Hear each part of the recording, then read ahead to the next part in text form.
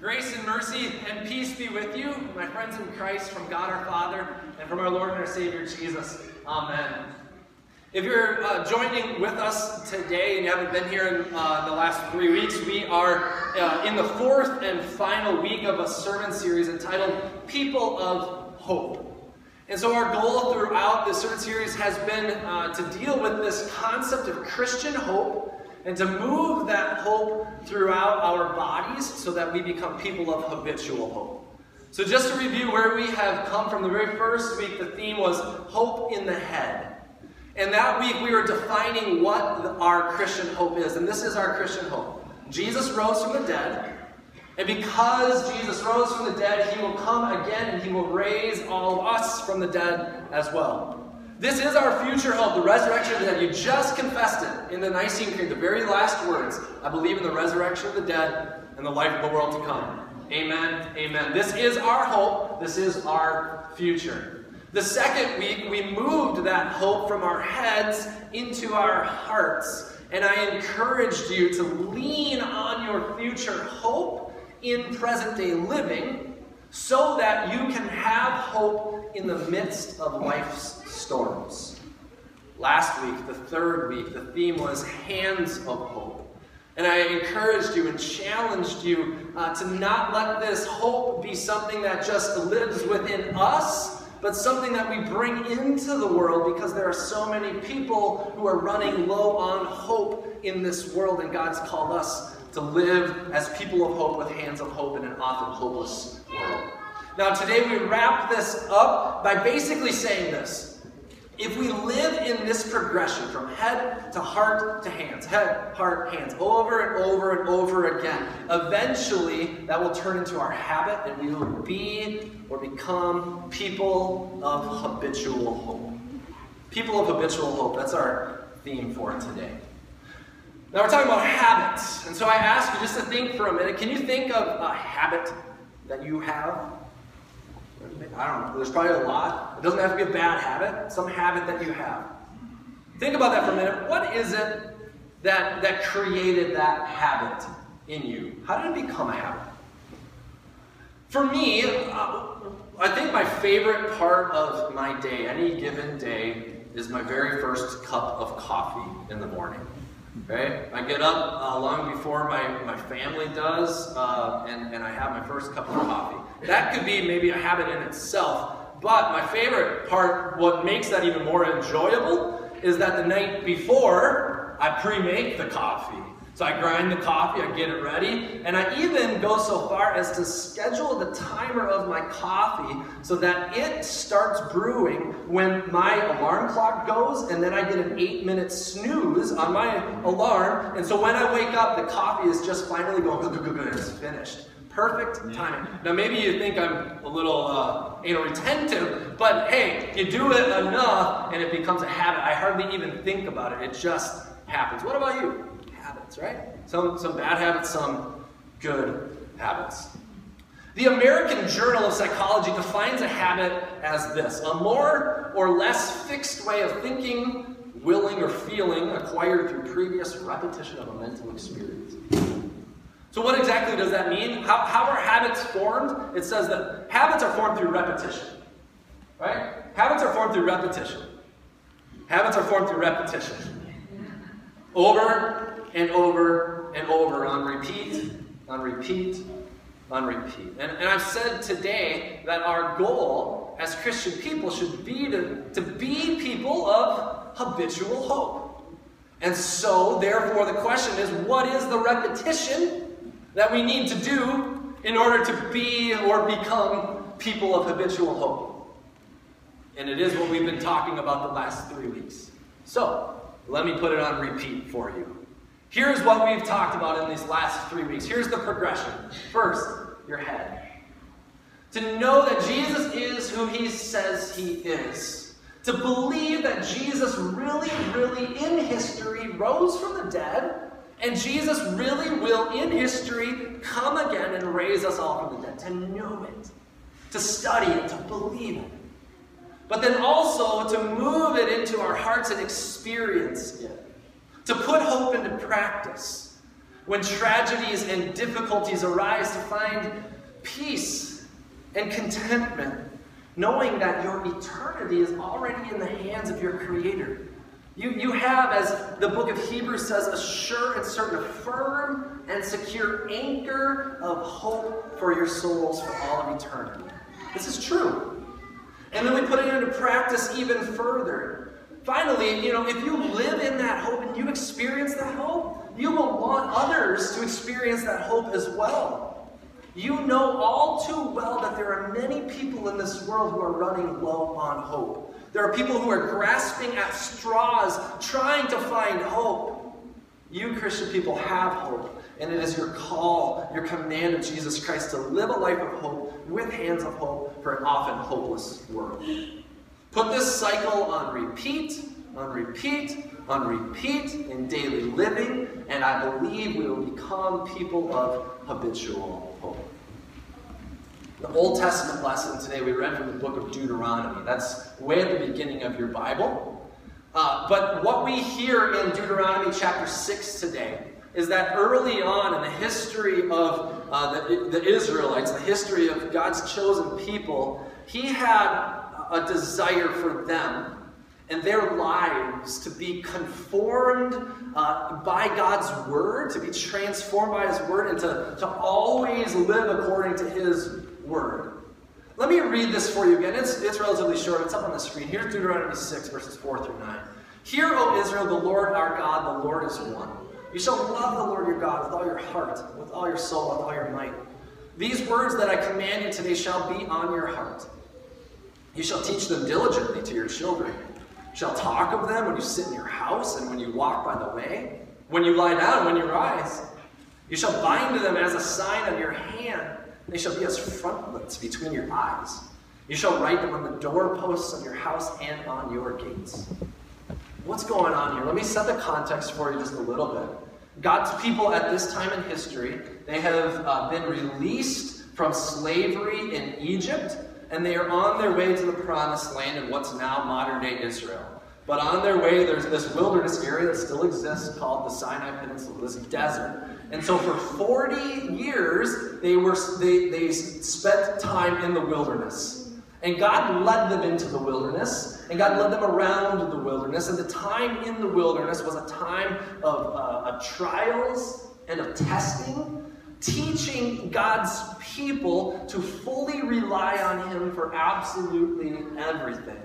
And they had to. They didn't know which way to go, for one, but also they didn't have access to water, but God provided it miraculously. They didn't have access to food, yet God provided it miraculously. Their whole lives were dependent on God. And just in the chapter prior, if you were to go home and read Deuteronomy chapter 5, that is where Moses teaches the 10 Commandments to God's people, as God had given it to him.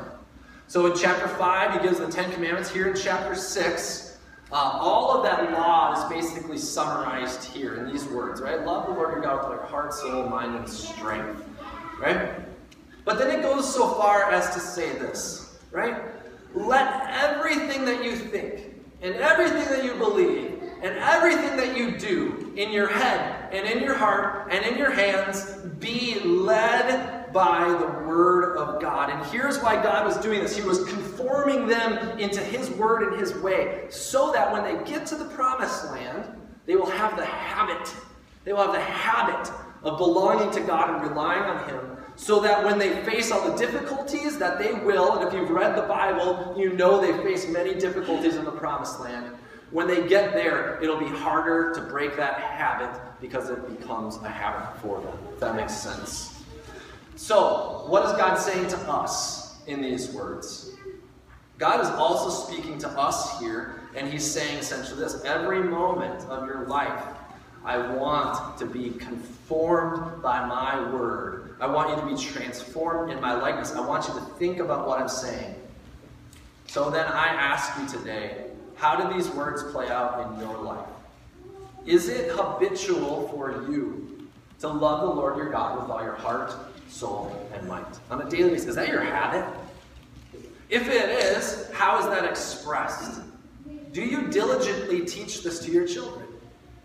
Do you talk about God's word when you get up, When you lie down? When you're moving? Are you thinking on these heavenly things? Are you thinking on godly things? Is it written on your hands? What reminders exist in your daily life that you belong to God, that you are dearly loved? What reminders do you have? Do you write it somewhere in your house, on the doorpost, so that on the way out into the world, you go into the world knowing whose you are and who you are? Is it written on the other side of your house, so when you come back to that place of shelter after a long day, you come being reminded that you belong, that you are loved? Is your whole life transformed and conformed by God's word? If it's not, I encourage you to heed these words from the scriptures today. Now, why is this important? Here's why I think this is important. I believe it's incredibly important for Christian people to be people of habitual hope. First, yes, for ourselves. So that as we experience the trials and tribulations of this life, it is so easy for us to lose heart. Yes, we know Jesus is coming again, but we don't know when. If that's not hard for you, you're a liar, right? That's hard for me. I'm impatient. But it's true. It is so true. So when we face these storms of life, we have this sure and certain hope. It's important for us to be people of habitual hope. However, I also believe that this world needs people of habitual hope to live in it, and to be the source and to be the agent of hope in a hurting world. When I observe this world, when I live in this world, and when I participate in this world, I see so many people grasping at straws, trying to find and manufacture hope for themselves. It saddens me that this world is so divided. It saddens me that this world is so lost and so truly lost in many respects. It grieves me. It hurts me to the core to know that there are people in this world who live with racial prejudices. I don't understand that. It grieves me to see that those things lead to absolute real hurt and conflict and division. It grieves me to see people divided on lines of politics for no other reason than politics. It grieves me, it hurts me to the core to see the division that exists in this world. It hurts to see that there is warfare and conflict that abounds in this world, and we only hear about parts of it. I grieve for those in poverty, and I grieve for those in extreme wealth and prosperity as well. Sometimes I feel like a person sitting in the middle of a bunch of divisions. There's this picture on the screen that looks like a person sitting in the midst of a pizza or something, whatever, a pie, right?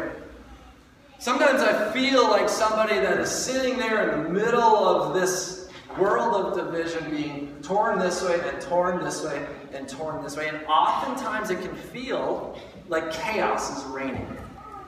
And not sure where to go, not sure how to help, not sure where to start.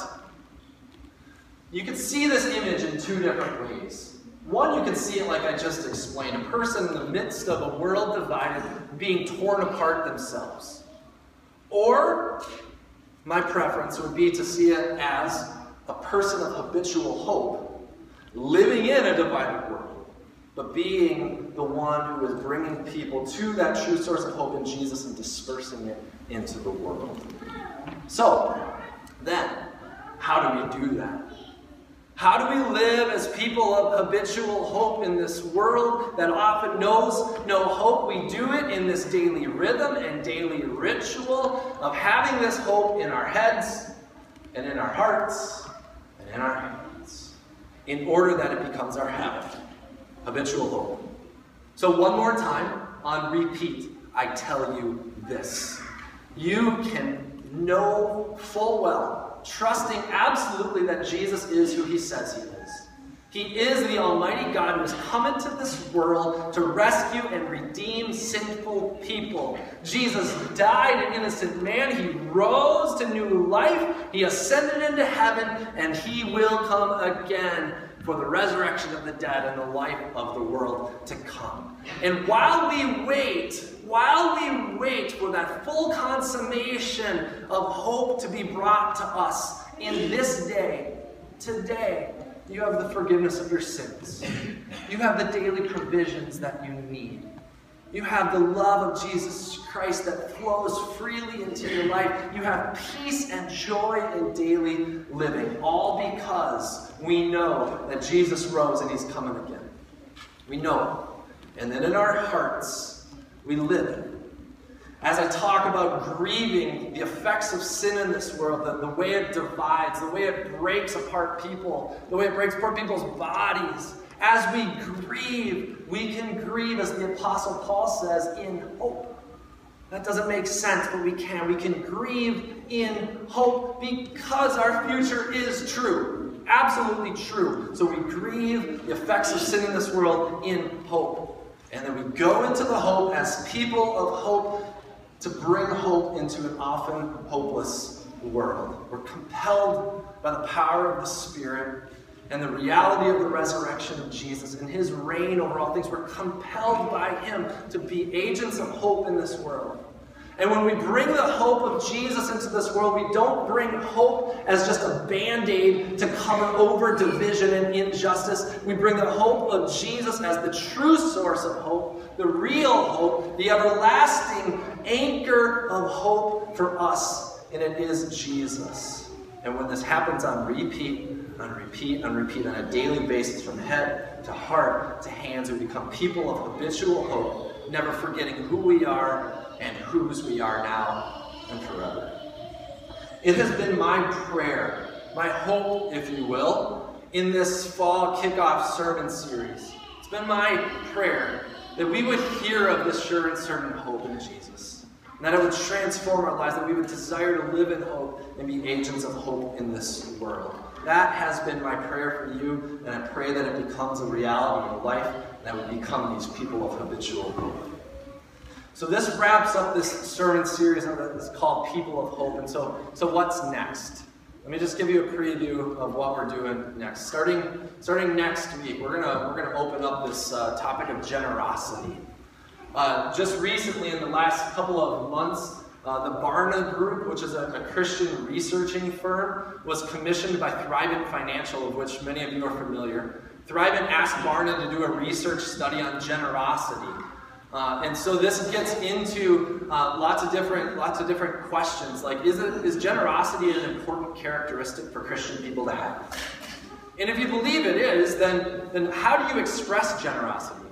Because you could ask Christian A and Christian B, do you believe it's important to be generous? They would say yes. But one might say, I'm generous by giving money. I'm generous by being hospitable to other people.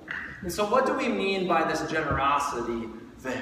So we're gonna do 3 weeks on this, and it'll be these 3 topics: our attitudes about generosity, our motivations to be generous, and our actions for living in generosity. Some of that will come from this Barna research, but it'll obviously be based out of the Holy Scriptures as well.